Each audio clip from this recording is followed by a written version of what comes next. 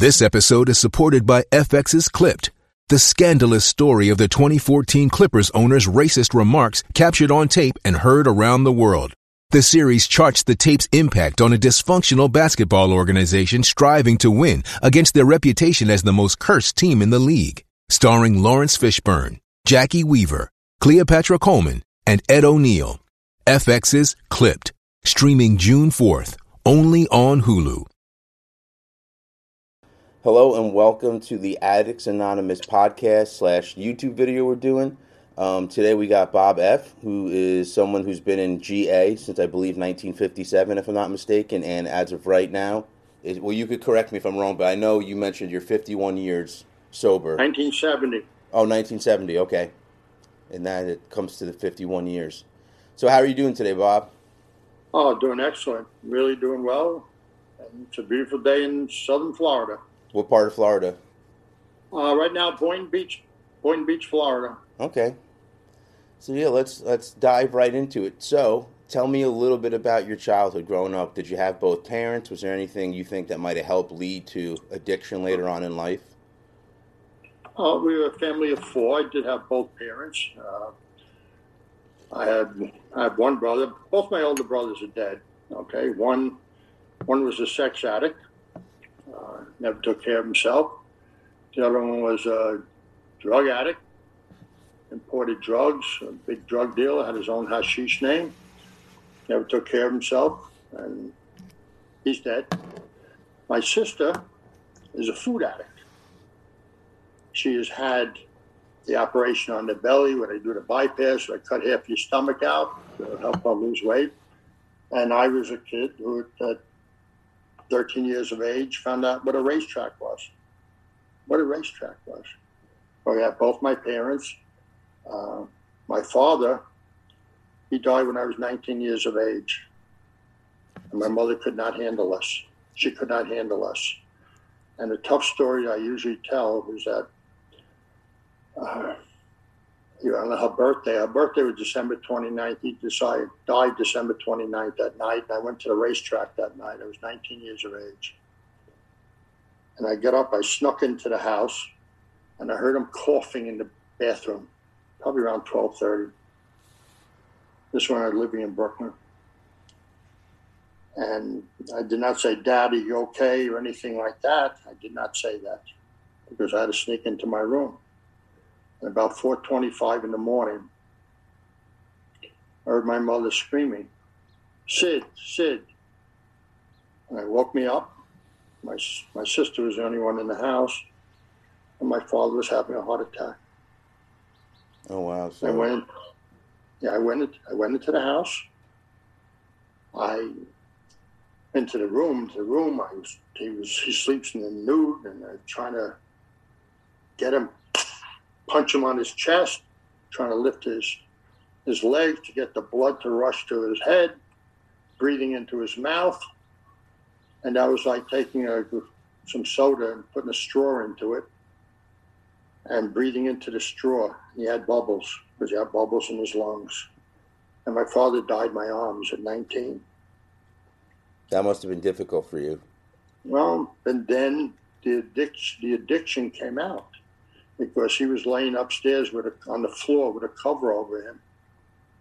And since I was a young kid, I always stole the money out of his pocket. He would put his pants on the doorknob, and I would reach in. And while he was sleeping, I would take money out. And the day that my father died, as he's laying on the floor with a blanket over him, waiting for that funeral home to pick him up, I went into his pockets. I took out every dollar he had.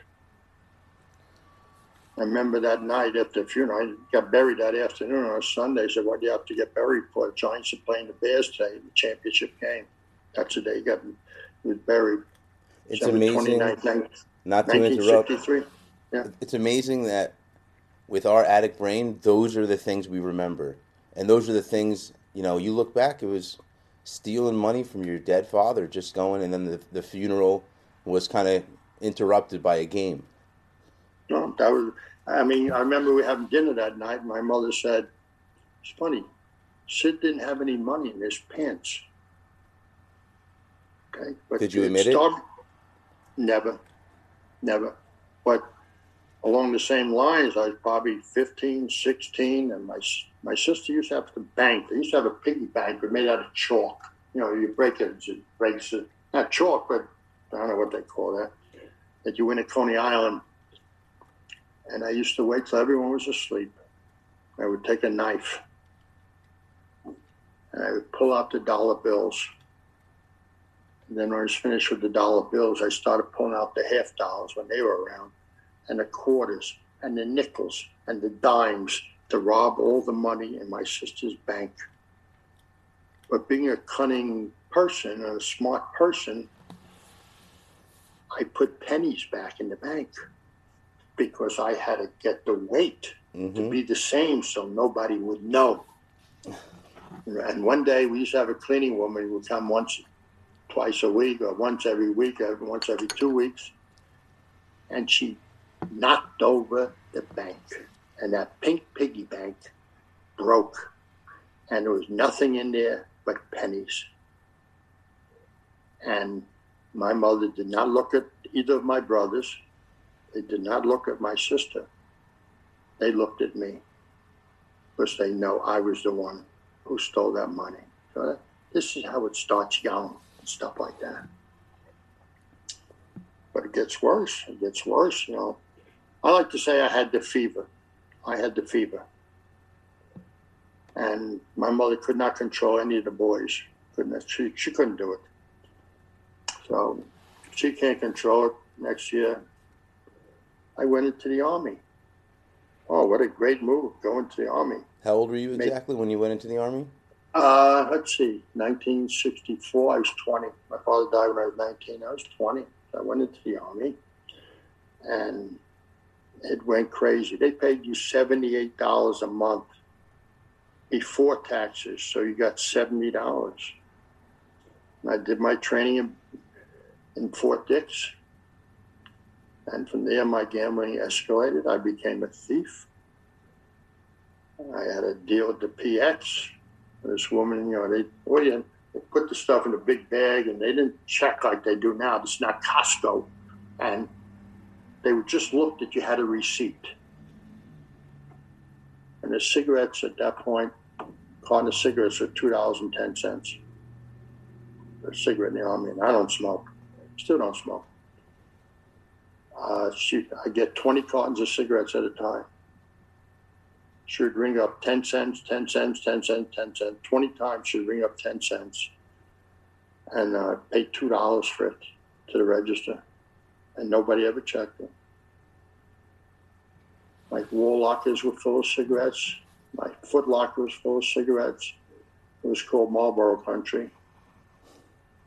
And I took 100. I was stationed in Washington, D.C., and I'll get back to that, what I was doing there. And I had 180 cartons of cigarettes loaded up in that car. And what happened? I saw my friend's father, and both problem gamblers, and he gave me $360. And I put that money in the bank. But that bank was called Aqueduct National, which is a racetrack. And I lost it all. How fast did you lose it? How did you make big bets? Did you go incrementally? Well, I bet whatever I had in my pocket. And then I looked to find some more money. And so the 360 was gone. My mother lived 1 block where I dropped it. I was a recent widow, 1 block away. And she says, "What do you go there with the car? What are you doing here?" I said, "I took a drive."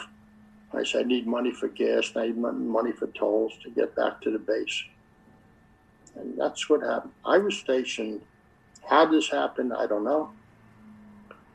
I was stationed in Washington after basic training in Fort Dix, which I was a basketball player, and waiting for orders. I didn't have to do anything. I just had to play basketball for the team. I'm a big guy. I'm 6'2", 6'3".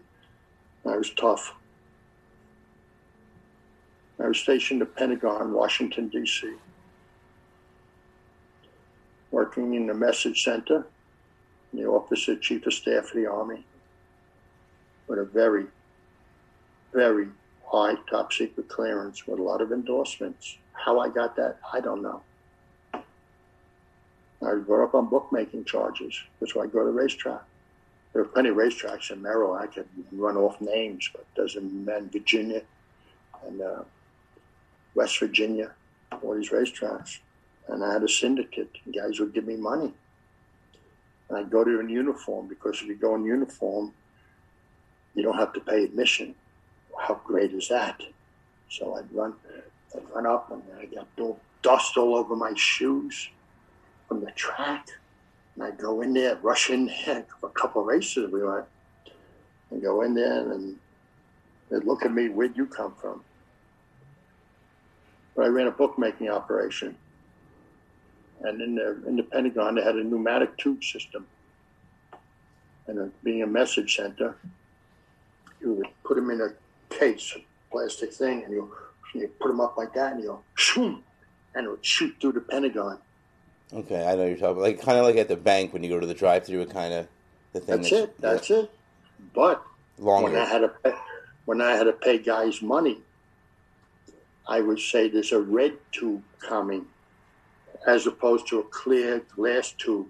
A red tube is a symbol that a top secret message is coming, going to be dropped on your side of it. Top secret message. And make sure that the right guy was at the drop where it would drop, so he would be able to take out the money. And we won some nice bit of money, and the colonel saw me passing money to somebody and making a lot of noise. And they brought me up on bookmaking charges to court-martial me. But I was smart, so smart. And I was living in the barracks then. And all of a sudden, there was a new guy in the barracks. Nobody knew who he was, where he was working, or anything like that. And I knew that it was a plant. That if you would catch us commenting about the gambling or whatever, going to racetrack and the guys together, or playing cards in the barracks, I would be turned in. And for 30 days, probably since I'm 13, the only 30 days before Gamblers Anonymous that I didn't gamble was because I was risking my life, my liberty. I was risking my liberty but I couldn't gamble. So, but after that, it was full speed ahead. Then we go on a couple of, even further, and then I'm now 25, 26, and I was ready to get married. Did you know at this point that you had a problem, or did you think you're just being a kid doing stupid things? What was going through your mind? I knew I never use the word compulsive. A lot of in the program I like to use the word compulsive. I don't like it. I had the fever. I was a problem gambler. I was a problem. This is going to be my living. I would work on a job. I would work 1 year. 1 year I would work. Because I knew after 1 year they owed me 2 weeks pay and they owed me 2 weeks vacation pay. Now I have a whole month's worth of money, a whole month. And that money would make me a professional gambler at the racetrack. And then I found a bookmaker. Who would take my bets. As long as you paid him every week, you take the bets. Basketball, football, baseball, hockey. Oh, by the way, when my father died, it was a Sunday. And I was 19. And at 6 o'clock, I'm leaving the house. And they said to me, where are you going? This is the night my father's still warm in that grave. Where are you going? I'm going to the hockey game because the Rangers were playing. And I had season tickets. And I always ran the pool. The pool was in the section where we were, that everybody put in $1. And I think that 16, 17 players on the team, everybody put in $1. And we wrote the names, a piece of paper, of the Rangers who were playing that day. And you would pick out of a hat, you would pick out a player. And if your player was the first one to score a goal for the Rangers, you won the kitty. I said, who's going to run it? Who's going to run the pool? Okay? And my two brothers were bigger than I am. They had to physically restrain me, take my coat off. You're not going anywhere. The night my father died. Scary story. So this is so young. This is teenager, late teenager. Yeah, you said you were around 19 or 20. It's just not to sound repetitive, but addiction makes you do stupid things. And you said you even know you had a problem. So you knew you had a problem. Were you trying to fix it, or you just didn't care? I loved it. I loved it. I loved winning a football game. I loved that last second field goal that went through the uprights. I did not like the last second field goal that bounced off the crossbar or up one of the and bounced out. I did not like that. It's like having a bad high. Yeah, I did not like the touchdowns. And all of a sudden, there's a flag. Holding. Okay? I didn't like it. I had 3 televisions in the house. I got married. I married a 22-year-old girl. It took us 6 months to get me into Gamblers Anonymous. She said, where do you want to go on your honeymoon? Any place that there's gambling. So we went to the Bahamas. Any place where there's gambling. That's where I want to go. I convinced her to let me hold the wedding money because they're naive and we're very cunning. Let me hold the wedding money. It took me 6 months to lose all the wedding money, all the engagement money. We lived in an $85, this is 1970, so it's not the same. We lived in a slum, an $85 a month apartment. But for every dollar you paid in rent, you got a cockroach. How wonderful was that? It does not sound like a wonderful thing. Oh, it gets better. That if we lived in the 3rd floor, it was a 1-bedroom apartment. We lived in the 3rd floor, and it was a building where people would piss in the elevators. And if anyone would come visit me, come visit her, I would have to take a can of Lysol or Glade or whatever it was at that time and spray the elevator so they wouldn't be subjected to riding up 2 flights of stairs in a slum with an elevator that smelled like piss. So these are the depths that this took me to.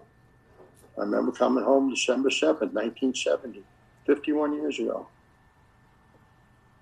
And she said to me, we're going to a Gamblers Anonymous meeting tonight.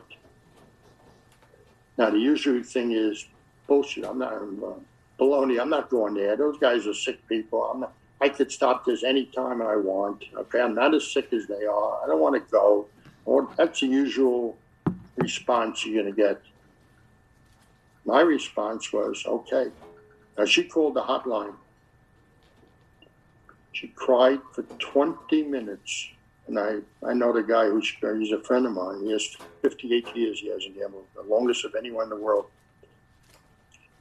She cried for 20 minutes to this guy who she doesn't know until she could say, my name is Janet. How painful is that to hear? My name is Janet. And I went in.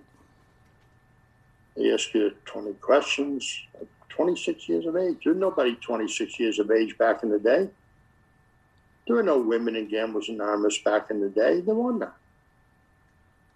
It's like finding a pearl in an oyster to find a woman in Gamblers Anonymous. But now, through the invention of casinos, we are full of women in the group. But they're not, it's not like I don't want to get misogyny. I don't want to say it, okay? I don't want to say it. But back in the day, they didn't kiss you. They didn't hug you if you relapsed. They didn't say, that's okay, you'll do it better this time. They put you up against the wall That's what they did. Oh, meanwhile, your wife is crying in the other room, but you don't give a damn about that. They put you up against the room, up against the wall. They said, empty your pockets. Empty your pockets. They took all the money out of your pocket. Any credit cards? Now, 1970, you guys probably don't even know what Unicard is. Unicard was before MasterCard, Carte Blanche, and all these other things that people had, these cards, before MasterCard and Visa and all this other stuff. Give me your credit cards. Because credit cards were money. Yep. And then when the wife came out, and she was her eyes were all bloodshot from crying what I did to her, they gave her all the money, all my money. That's gambling money. That's holding money. How can you take that from me? I have to pay somebody with that. There's a last name with a vowel, so to say. It's like it's the same exact thing as someone finding your partner's stash of drugs and then giving it to someone else to say no more. It must have been I don't know, did you get a lot? For me, I feel like I would get a lot of anxiety if it happened so quickly to me like that. Mm-hmm. Well, I was convinced I'm going to stop because the next day, well, they would all say, kid, you'll never make it. Kid, you'll never make it. Because we didn't have doctors in there. We didn't have lawyers. We didn't have these fancy people. We had people who would have to bum a ride, take the subway, take a bus, or walk to a meeting. I go to meetings in Florida. These guys drive up with Mercedes. One guy has a Lexus. Not a Lexus, what's the one? The Tesla. We're right in the parking lot. And he says to me, watch this. And he got his phone like this. He gets his phone out. And he clicks a couple things. And all of a sudden, I hear a car start. And the car is coming towards us. That's the car that this guy has. Okay, we didn't have that. I had a hoop. They call it the words a hoopty. Oh yeah, I know hoopties. I've been a proud owner of a few hoopties in my life. Okay, a hoopty. That's what it was, and just terrible. But now they worry about people in recovery. Now they don't worry. They worry about tea times. So I was ready to stop.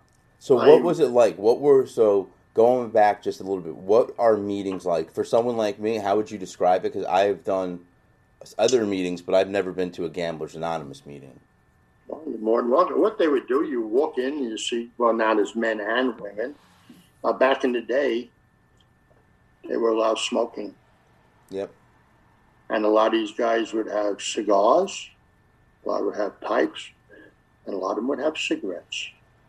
And my wife always knew that I was at a meeting because my eyes were burning and I came out stinking. It was all over my clothes. Now, thank God, they got smart with that. So you walk in and say, hi, what's your name? Ron. Say your name. You have a gambling problem? You feel you have a gambling problem? Yeah. Just sit down and listen. We'll get to you. We will get to you. And they sit you in the chair. You don't know anyone in the room. And if you did, it shouldn't be a bad thing. It should be a good thing.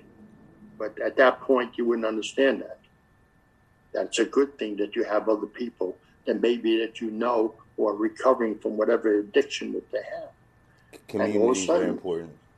Yeah. And all of a sudden, you hear people giving their therapy, and they all say, my name is so-and-so. And they use the term, I'm a compulsive gambler. That's a term that they use. And eventually they're going to call you. And there's in the book, the Gamblers Anonymous Handbook has 20 questions. And you're supposed to answer yes to it, either yes or no to at least, well, as many, get as many as you want, as many as you go with what your situation. And there's 20 questions. And then and it says the most compulsive gamblers, used to say it in the top of the book, will answer yes to at least 7 of these questions. But now it's on the bottom, after the 20th question on the second page. It says most compulsive gamblers will answer yes to at least 7 of these questions. Number one, they're loaded questions.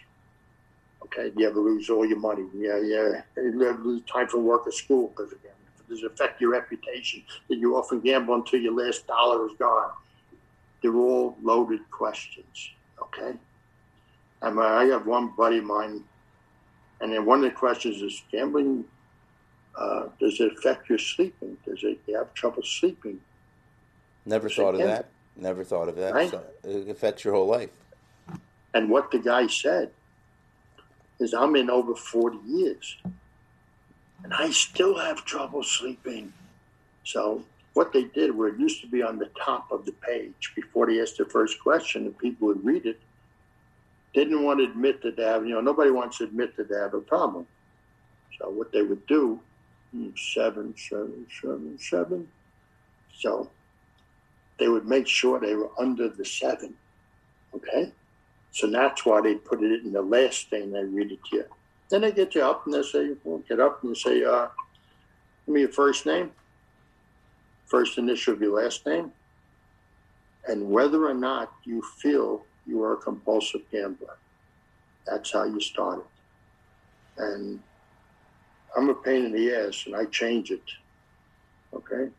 I try and change it where, in the rooms that I go to, I say, don't ask them that. If the only requirement for membership, like alcohol, is to stop drinking, and if the only requirement for membership in Gamblers Anonymous is a desire, that's the key word. I was just thinking the same thing. I was about to say, it's not that you are sober, it's you want to get sober. Oh, you got to get up early in the morning, Jim. You got to get up early in the morning. It's a desire to stop gambling. You could be gambling every week, but as long as you have the desire, you're welcome. And I've been talking to these people and say, I have never heard the word compulsive until I joined Gamblers Anonymous in reference to gambling. I know what a compulsive shopper is. I think a lot of people do. I have been for a couple of years in another 12-step group called Overeaters Anonymous. And to me, I was a compulsive eater. The food was there. I was going to eat it. So, and my wife, a lot of wives are compulsive shoppers. And I could be a compulsive shopper. But not with gambling. I never said to anyone, I would never say to you, Jim, I'm a compulsive gambler. Jim, I like to gamble. I have a gambling problem. So when I introduce myself, my name is Bob. And I'm a person in long-time recovery. I like that. That's powerful. For me, that's powerful to say something like that. And but then you become 3 months, you could become a trusted servant and sit in the front of the room. How great is that? But when I first came in, see those ashtrays? Go in the kitchen after the meeting and clean them. Because I was the low man on the totem pole. And they used to have breaks. They used to have 3-hour meetings, not these hour meetings, 3-hour meetings with a break. And they would serve coffee and donuts or cake. And if it was an anniversary, they had a big anniversary cake for everybody. But you got to get milk, you got to get sugar, you got to get knives, forks, spoons, all that stuff. And they didn't have a Keurig there. They didn't have a Proctor Silas. They didn't have a Mr. Coffee. They had these big silver things. Oh, I know. They had one in my rehab because they had to make coffee for everybody in the morning. That's right. So how do you do it? You got to put the whole coffee in there. You got to add a certain amount of water. It starts percolating. And that was the coffee. And then the better part is when the meeting is over, you're low man on the totem pole. You have to clean it. Yep. So you got to deal with the coffee grinds. You got to deal with the excess coffee. Wash out the pot. It's like I was in the Army.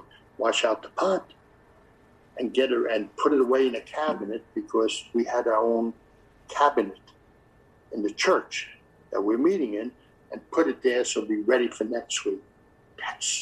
I couldn't wait till the next person came in. Then they were low man on the totem pole. I could move up a little bit and not have to do that stuff. But they taught me, if you have that job, it was a way of knowing that you're going to be at the meeting next week. This is true. One of the things I do with Addicts Anonymous is once you join the group, if you want to get involved, I immediately try to get people involved. Like, I'll create little jobs for you. Like, I have a social media team, I have a graphic designer, and it just keeps people busy. Like, those are their trust, those is what they're doing to become servants, if that's the word you want to use.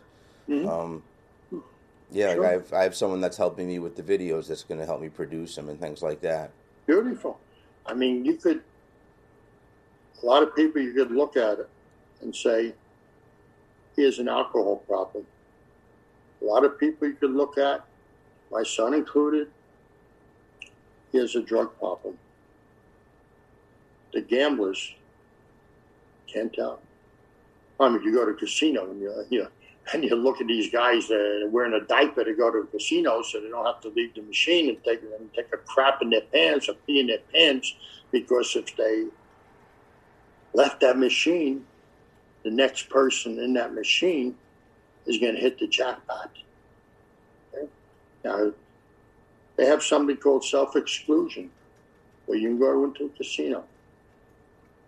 You could sign papers that you were excluded, some for all the casinos in states, that you were excluded from going in. They take your picture.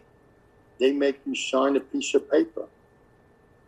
And if you were caught in the casino, they can arrest you for trespassing.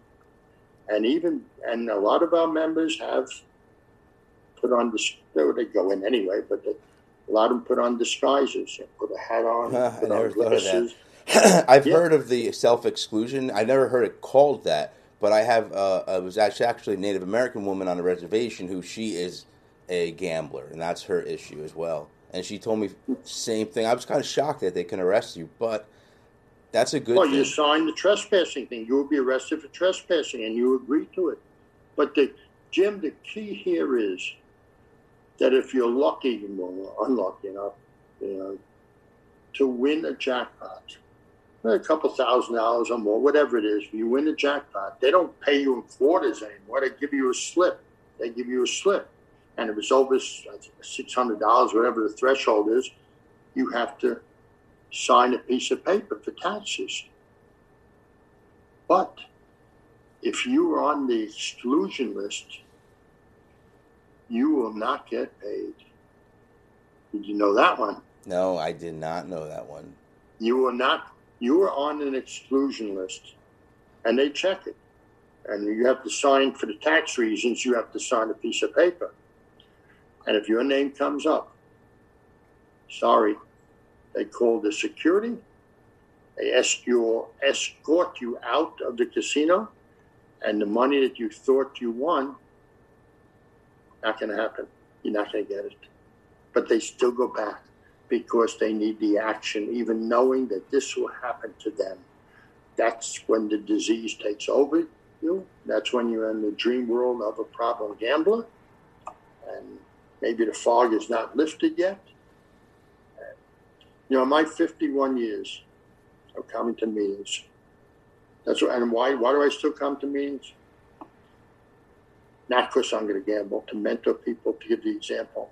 In 51 years, I've never seen someone get a little bit of recovery, whether it be 3 months, 6 months, a year and a half, leave the room. Stop getting complacent. Stop coming to meetings. I've never seen that person come into the room, come through those swinging doors that swing both ways. We all know that. And say, hi, fellas, I'm so-and-so. Life is great. I'm gambling. I get all the money in the world. My wife is so happy. She's never been happy in her life. I put my kids through college. We're all driving new cars. They're doing well. They're doing well. My family's together. We go on vacations. And I'm gambling. Everyone is so happy. In 51, they come back with their tails between their legs. In 51 years, no one ever came back and said something like that. So if your brain is working right, you say, well, why would it be different for me? Why? Why would I start start drinking again? Why would I start using drugs again? Why would I do that? When I hear what's going to happen to me, it's not going to be different for me. It never was different. Can I tell the story about my son? Yeah, absolutely. Tell a story about your son. I would love to hear it. Okay, now this one's a tough story, and sometimes I get emotional with it, but I should be able to hold it together today. All right, you take your time with it. Take your time with it. Yeah. My son, always a good athlete, always, I coach in Little League, coach him in basketball, my daughter too, and she was an athlete. But my son got involved with drugs. Started probably smoking pot at 15 in high school. And he went to a college in New York called Oneonta. Oneonta. I've heard of that college, yeah. As you know, I'm from New Jersey. I've heard about Oneonta. Yeah. The nickname for Oneonta is Tonyonta, for obvious reasons. My son became a drug dealer up at Oneonta, and a drug user, and a woman chaser. They had one of these renegade fraternities called Sammy. Were not even allowed on campus because they were renegades. And my son got involved with, when they graduated, they talk about the gateway drug. He went from pot to pills to heroin. How long? Was it quickly, or did he start with one for a while, or was it a quick? He started with pot, and he used to work with me. He used to work with me in the truck. I was a truck driver, with a delivery service. And 2 minutes after he gets in the car or the truck, he's sleeping, he's dribbling, and he's curled up. And I didn't know anything about heroin. I thought heroin, I didn't know anything about it.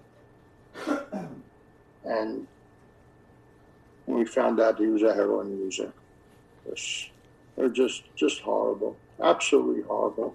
And my wife at the time, she was my ex-wife, and I would go to these family meetings for parents who have children who are involved. And he was continuing to use, and he was assessed. Whether you have a doctor, we have his counselor, and us in there, and said he has to go away. He has to go away, and he has to go away now because he's at risk. I mean, you don't want to hear that your son is at risk. Because my son put a gun to his head. He wanted to end it. It just got too much for him. He called for work. He worked with me. I did a moving company. He said, Dad, I can't go to work. I don't feel well. Because he was dope sick. And I had to do 2 moving jobs by myself. Wasn't happy about it. So when they tell you at the place, well, we're going to send him to a good hospital, and you can't take a half Jewish kid from Long Island. It's my accent. The people don't know a New York accent, even though I'm not in New York anymore. It's a great hospital. They have a great program. They have great doctors. And it's expensive. And they don't take insurance. But funerals are expensive too. And if you have any blood, any warm red blood or blue blood running through your veins, when they tell you that funerals are expensive too, you better wake up. And they said, if you pay it in advance before he goes, you have 3 days to pay it for a discount for 4 months. It's $30,000. $30,000 in probably 2008. And this is for rehab. For rehab for 4 months. That's one of the things that I'm writing a book for our group, and one of the things I was examining is stuff like that. And one of the things that hold a lot of people back from getting the help they need is it's not, most people can't just go, oh yeah, no problem, not an issue. Like me personally, that was not an option. But I had a DUI when I was 27. The only good thing that ever came of it is there was a program in New Jersey that if you've had a DUI or anything like that in the past, they will pay for your rehab.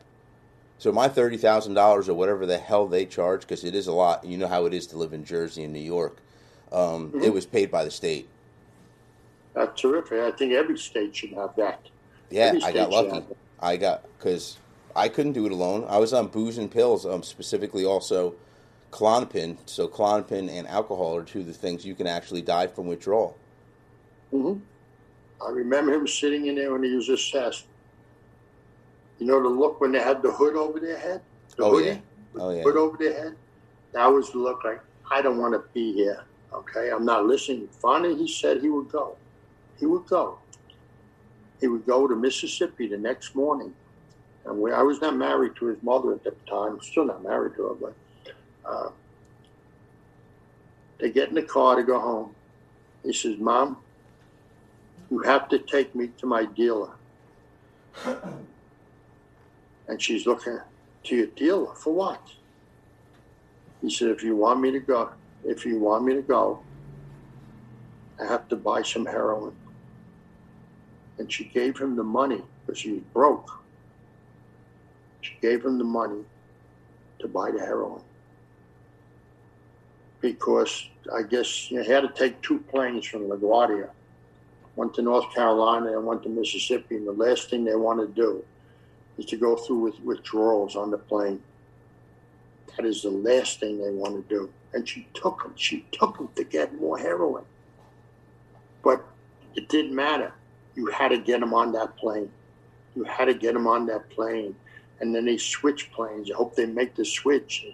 And they put him on a little commuter plane, and they pick him up with the druggy buggy. I like to call it the druggy buggy. I never heard that, the druggy buggy. You never heard that either? No. That these guys come, and I guess they're workers or ex people who had an addiction. I don't like the word addict. And they would pick him, and here's a kid, a young 28-year-old kid coming in with a suitcase, or 26, whatever he was, coming in with a suitcase, a little suitcase. How do they know it's him? How do they know? They know. They know. So when I try and get the message to the other group and the people in Gamblers Anonymous, I would say, I was in 37, 38 years when this happened, but I had recovery and I had absence. And I would say, how many of you people here, sitting in this room or on the Zoom room, whatever, if you were still gambling and you had a chance to save your child's life by coming up with $30,000 in 3 days, and you're still gambling, how many of you could do it? And if you're one of the ones who could do it, right after I finish speaking, you put up your hand and you share that you could do it. To this day, no one ever put up their hand and shared that they could do it. So why do I keep doing what I do in the program, the bracelets and everything, and the mentoring people and sponsoring people and stuff? Because not only did the program save my life, but it saved my son's life. Because he would be dead. And this Addicts Anonymous, I'm speaking as a parent now. You know, I could be on both sides of the fence. Someone had a problem and someone whose child had a problem. So I could be on both sides of the fence. And sometimes I've been on the fence, and that fence had spikes. And those spikes up your ass don't feel very good. And I've been on both sides of it. So I know what it's like. And for the people out there having a problem, no parent, and again, I'm speaking as a parent now, no parent would ever want to receive that phone call. That is the worst thing that you could ever do to your parents, that they would get that phone call that Mr. and Mrs. So-and-so, I'm sorry to tell you, his son overdosed and we couldn't save him. That is the horror that when they're people are in active addiction, that we live with every single day. And it's not fun. Not fun at all. I've done a lot of interviews, and a lot of people reach out to me for other stuff, and I've met, I think so far, 2 mothers that had a Narcan their son, that they found him dead. One girl, the mother was sleeping, and thank God the kid's girlfriend was there. She couldn't get him up, so she ran to the mother. This is how bad it was. The mother had Narcan on the side of her bed. That's how ready she was. She got up, she grabbed it, and she Narcaned him, and they brought him back to life, thank God. But there's too many stories of the ones, like you said, that don't come back, and you got to make that call to a parent. You know, the police. And the sad part is, 3 days later, same thing. Overdose. I've been to many funerals where I see a 22, 24, 26-year-old child, whether boy or girl, open casket. And it's like looking at an angel. And there's all their school friends pass by and crying and stuff like that. And I always say, let their deaths not be in vain. And they don't think it could happen to them, it could happen to them. But now we're talking about gambling and stuff. Okay? Yeah. I just want a little side note that I know what's going on. Believe me, I know. My brother killed himself. Okay, he killed himself.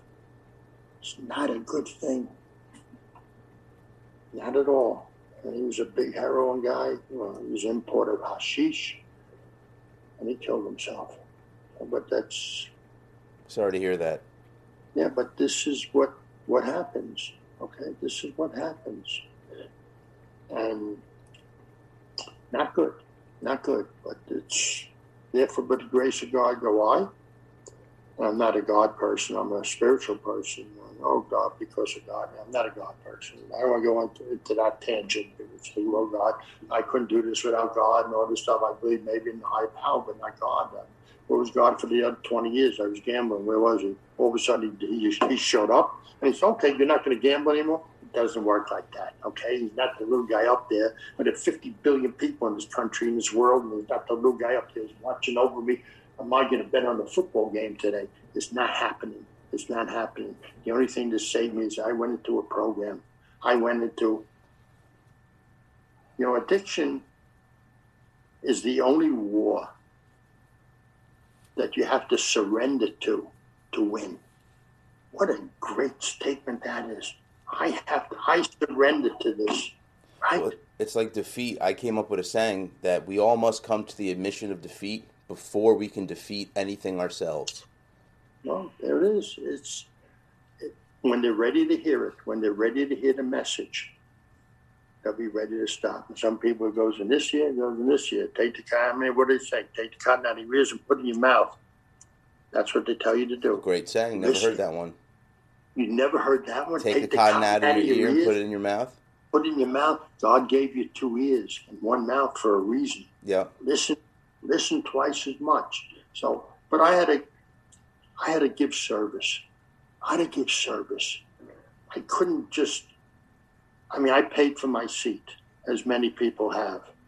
I paid for my seat in that room. I had to give service. And I did. That was the next thing I was going to say. Because it ties into service. So you are a real long-term sobriety guy, like probably out of your category, you're one of the top guys in the country for as long as the length of your sobriety. Well, tell us about that. Well, when I was chairman of the New York Intergroup, that was for 4 years. It was the biggest intergroup in the world. I did that for 4 years. And 1 year as assistant chairman before that. And there are 50 people have 51 years of abstinence. Okay, there are in the whole world 51 years in the whole world. Right now, I'm number 14, and one guy just found out has brain cancer, which is terrible. He has like 56 years. So I'm number 14 in the whole world. But this is not an ego thing. I still get up the same way anybody else gets up. I still go to the bathroom as anybody else goes. does. A regular guy. I don't let that get to me. 2 months ago, I had a hip replacement. At 77, I had a hip. In March, I had something called pulmonary embolisms, which are blood clots in your lungs. And I almost died. That's very dangerous. I've heard of that. Right? And they're in the hospital for a few days. They give you something called heparin, which is a blood thinner. That was in March. In August, they came back. I was in the hospital again. I'm on something, a little pill over here called Eliquis. Eliquis is a blood thinner. I'm on that for the rest of my life, two times a day. And November 9th, I had my hip replaced because my hip failed. And you don't know what pain is till you feel this thing. I had to go, I could say it now, I'll give the shortened version. Because I had to wait like 5-6 weeks till I could get an appointment with the surgeon to, for the operation to get to the hospital.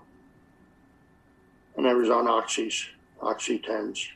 I'm sure people, it's not Oxy, that's something you put in your washing machine, but I think people know what I'm talking about when I say Oxy 10. Yeah, they know. Okay. I had never taken a pain pill in my life.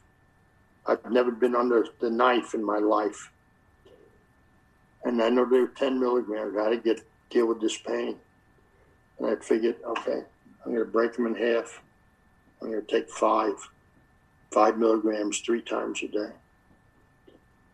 And everyone's saying, you're going to become addicted. You're going to become addicted to these pills. I said, look, without these pills, I couldn't make it for 5-6 weeks. I am taking them as prescribed. Because they're time-release pills. I am not crushing them and snorting them. And when they operated, I took it maybe a week after the operation, because the pain was really great. I've not used them since. They're locked away in the drawer over here. Not use them. So maybe I know what this stuff could do to you, so I don't do it. But well, I believe anything that's taken prescribed, and you're honestly, if you're lying. The only person that truly knows if you're lying about are you abusing them is yourself. Mm-hmm. You know what I mean? Like, well, my girlfriend is, she's like Nurse Ratched on One Flew Over Cuckoo's Nest, whoever saw that movie. Yeah, Jack Nicholson. With Jack Nicholson, she was the nurse and she was a bitch. She was a biatch. And how she treated these guys and stuff. But she took care of me. She's going to have her knee replaced in April. And I'm going to take care of her the same way she took care of me. So I'm looking forward to that. But I've been married,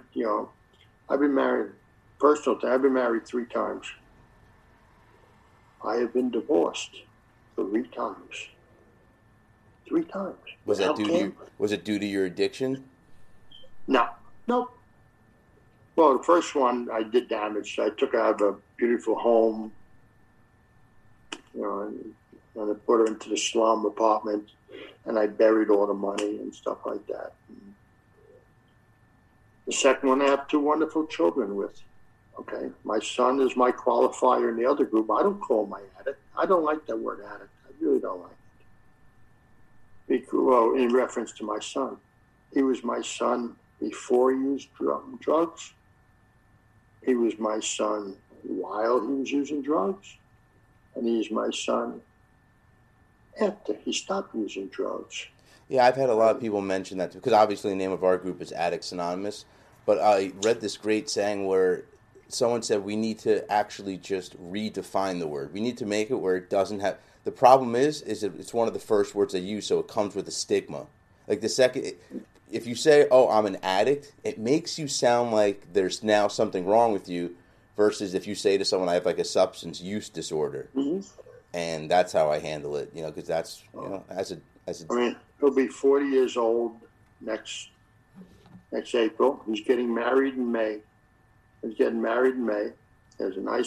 just bought a house for $411,000. I don't know if that's big money now or not big money, but there was big money when I was around. I never bought a house for $411,000.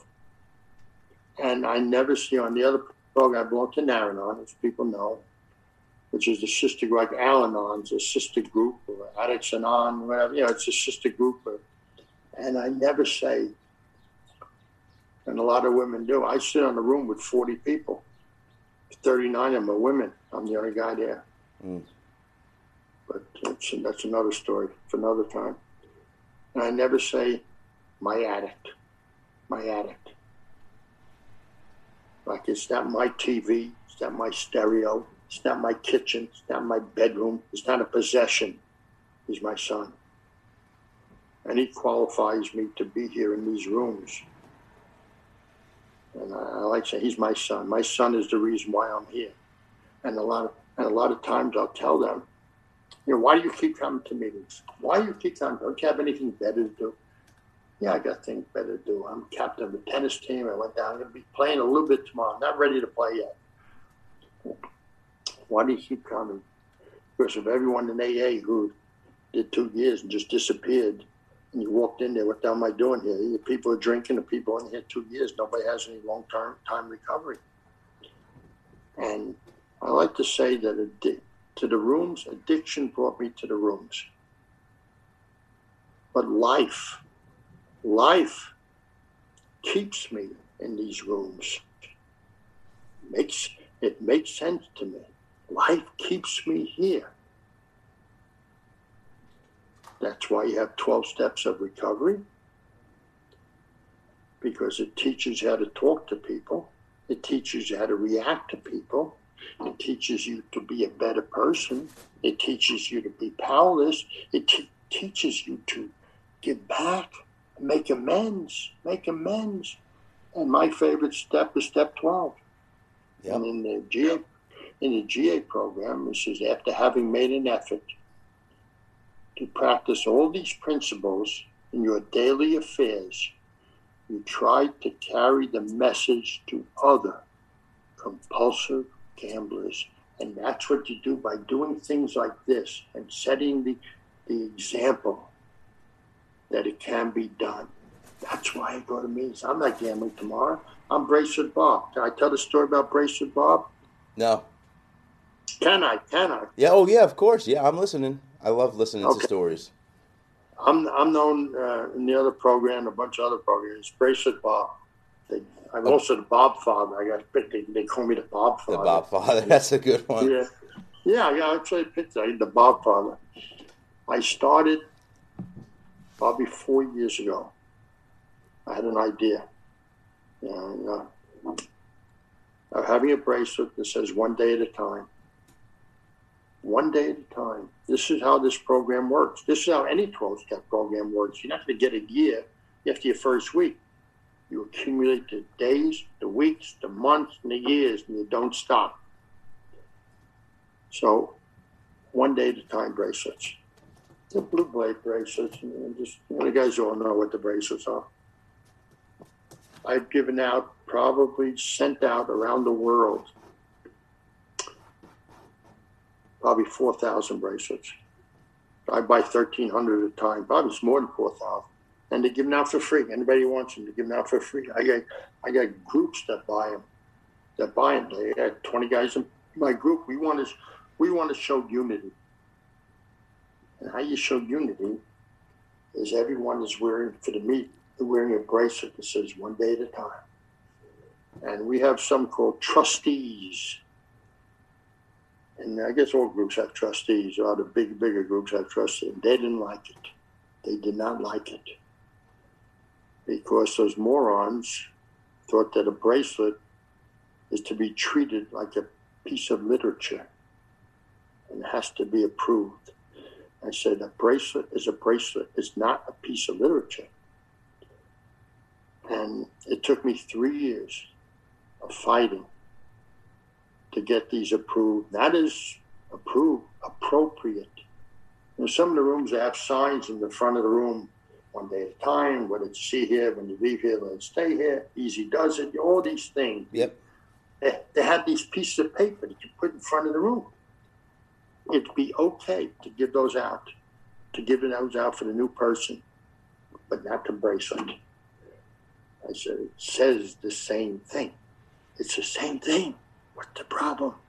So we had agreed that we would give it out before the meeting started or after the meeting closed with the serenity prayer. And I didn't like it, but that's another story. We got it approved as appropriate literature and give them out to anybody. So that was idea number one that Bracelet Bob had. Now I have another idea. When someone accomplishes abstinence for at least 1 year and goes to meetings, you have to go to meetings. And if you have not done whatever addiction you're doing for 1 year, I have a bracelet that says, I am a miracle. I am a miracle. And they wear that. And I got people call me. I got a woman called me from Alaska today to send her an I Am a Miracle bracelet. January 2nd was a 1 year anniversary. And it took them more than 1 year to make it. So I will mail it out tomorrow.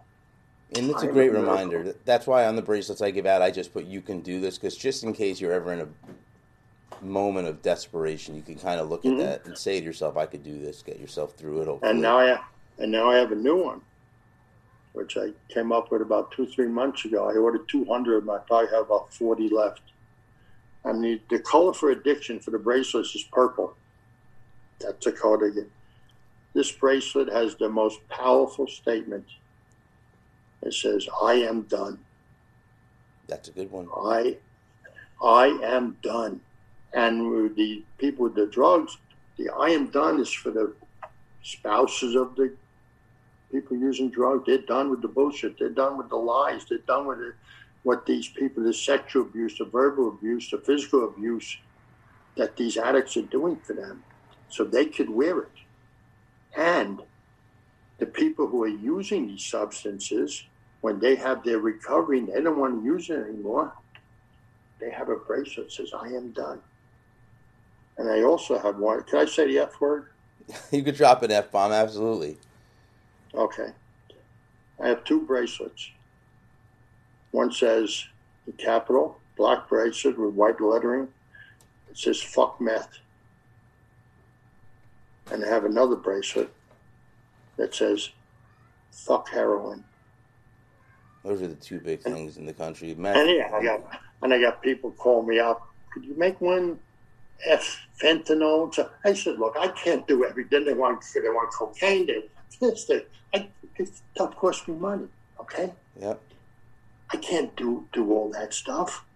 And if people, they wear them.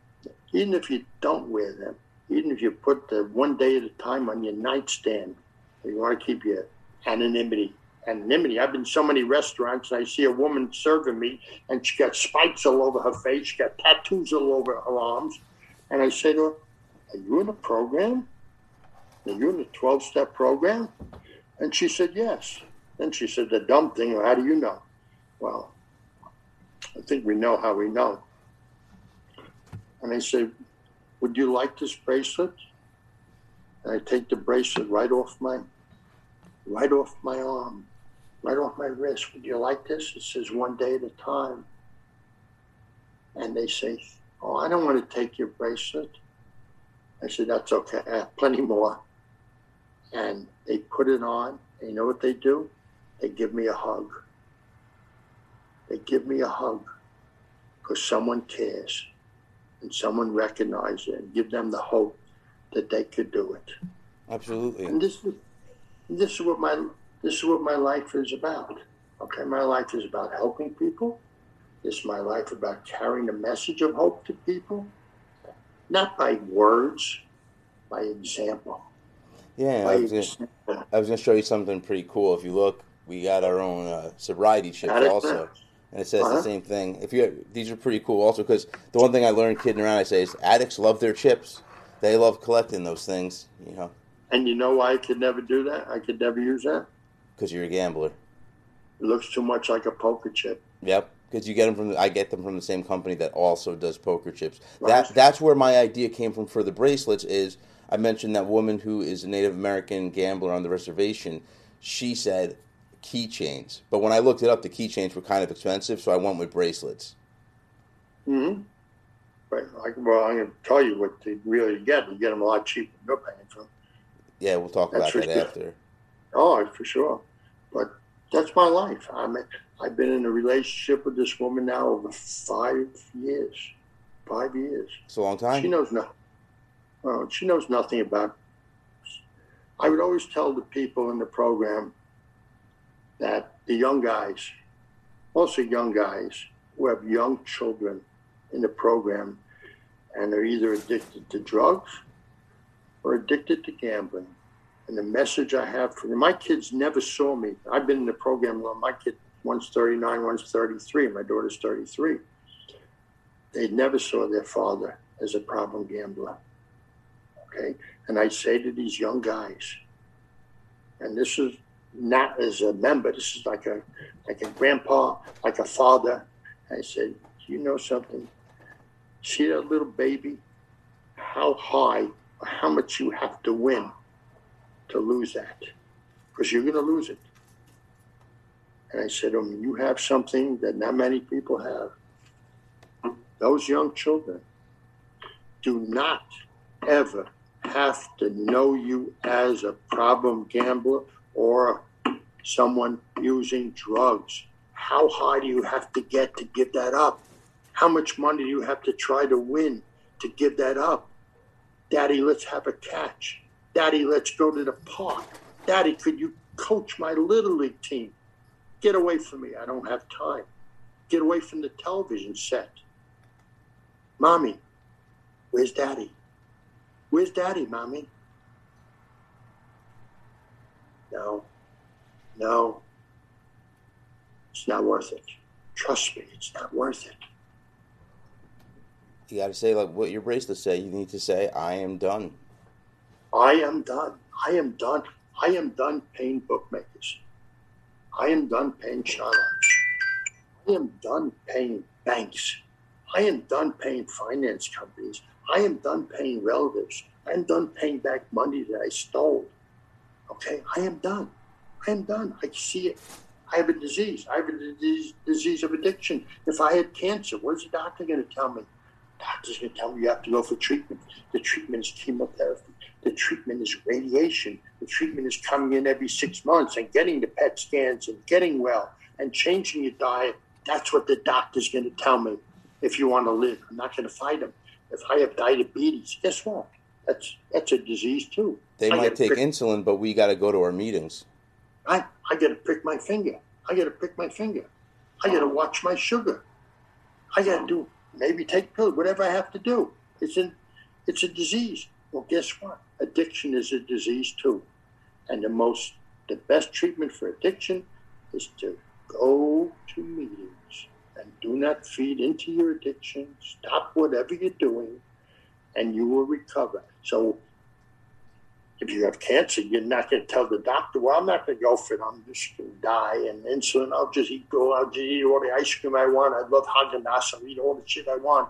And I'll eat all the candy I want and everything like that. And I'll be 500 pounds or start amputating parts of my body because I don't want to go for treatment. Well, if you say you don't want to go to meetings, you have an addiction, you're saying the same thing. The same thing. I'd rather die and destroy my family along with it.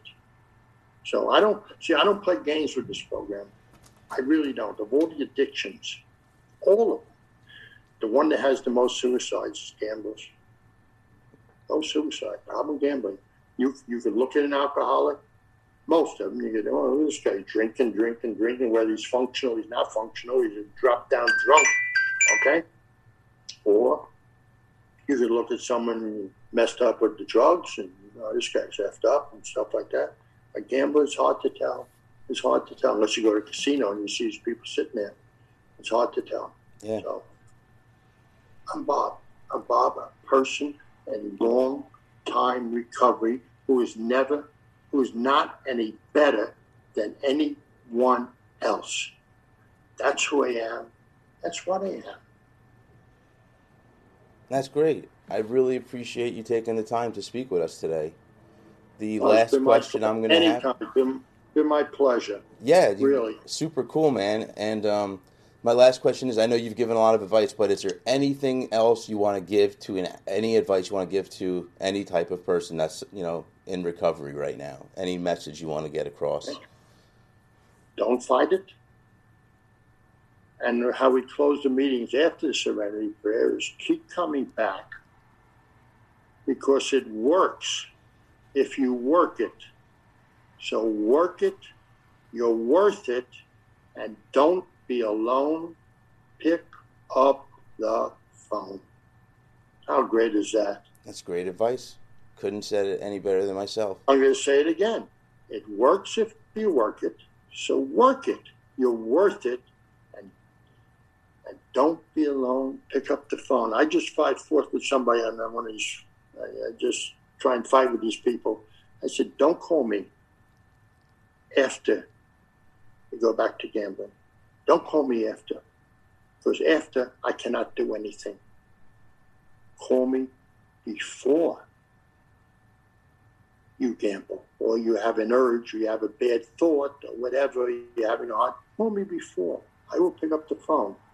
But now with the Zoom and everyone's all over the world, it's not like a local meeting where one of your buddies from the phone list calls you up and says, come on, let's meet for coffee. And you sit down to 2 a.m. in a diner in New Jersey, and you have coffee with someone, and you calm them the F down. Mm-hmm. That's how it works, okay? But if you don't use the tools of the program, if you don't read the literature, if you don't try, I don't believe in writing the steps. I'm not a write the steps guy. I believe in living the steps, okay? I believe in living the steps to the best of your ability. And if you don't use the tools in your program, in your toolbox, you go into a room, we can give you a toolbox. The literature, sponsorship, the steps, meetings, service, they're all part of the toolbox. Use them. Because if you see somebody brings out a brand new tool, it's bright and shiny like you get at Home Depot, it's bright and shiny, it means you haven't used it. Yeah. That's not good. Mm-hmm. That's not good. So, got to go to meetings. If you don't go to meetings, you do it. Look at Zoom meetings. I can go on meetings every single day, every hour of the day. Yep, you can always find one. I don't have to worry about it. Well, thank you so much for coming on. I want to just appreciate it for everyone that's watching or listening. For YouTube, definitely subscribe to us. Give us a like. We're also available on the podcast on Spotify, iTunes, Anchor, Breaker. So there's a bunch of platforms. Check us out there. And if you go on iTunes, give us a like there as well. I just wanted to say one last time, thank you to Bob F. And till next time, we will see you then.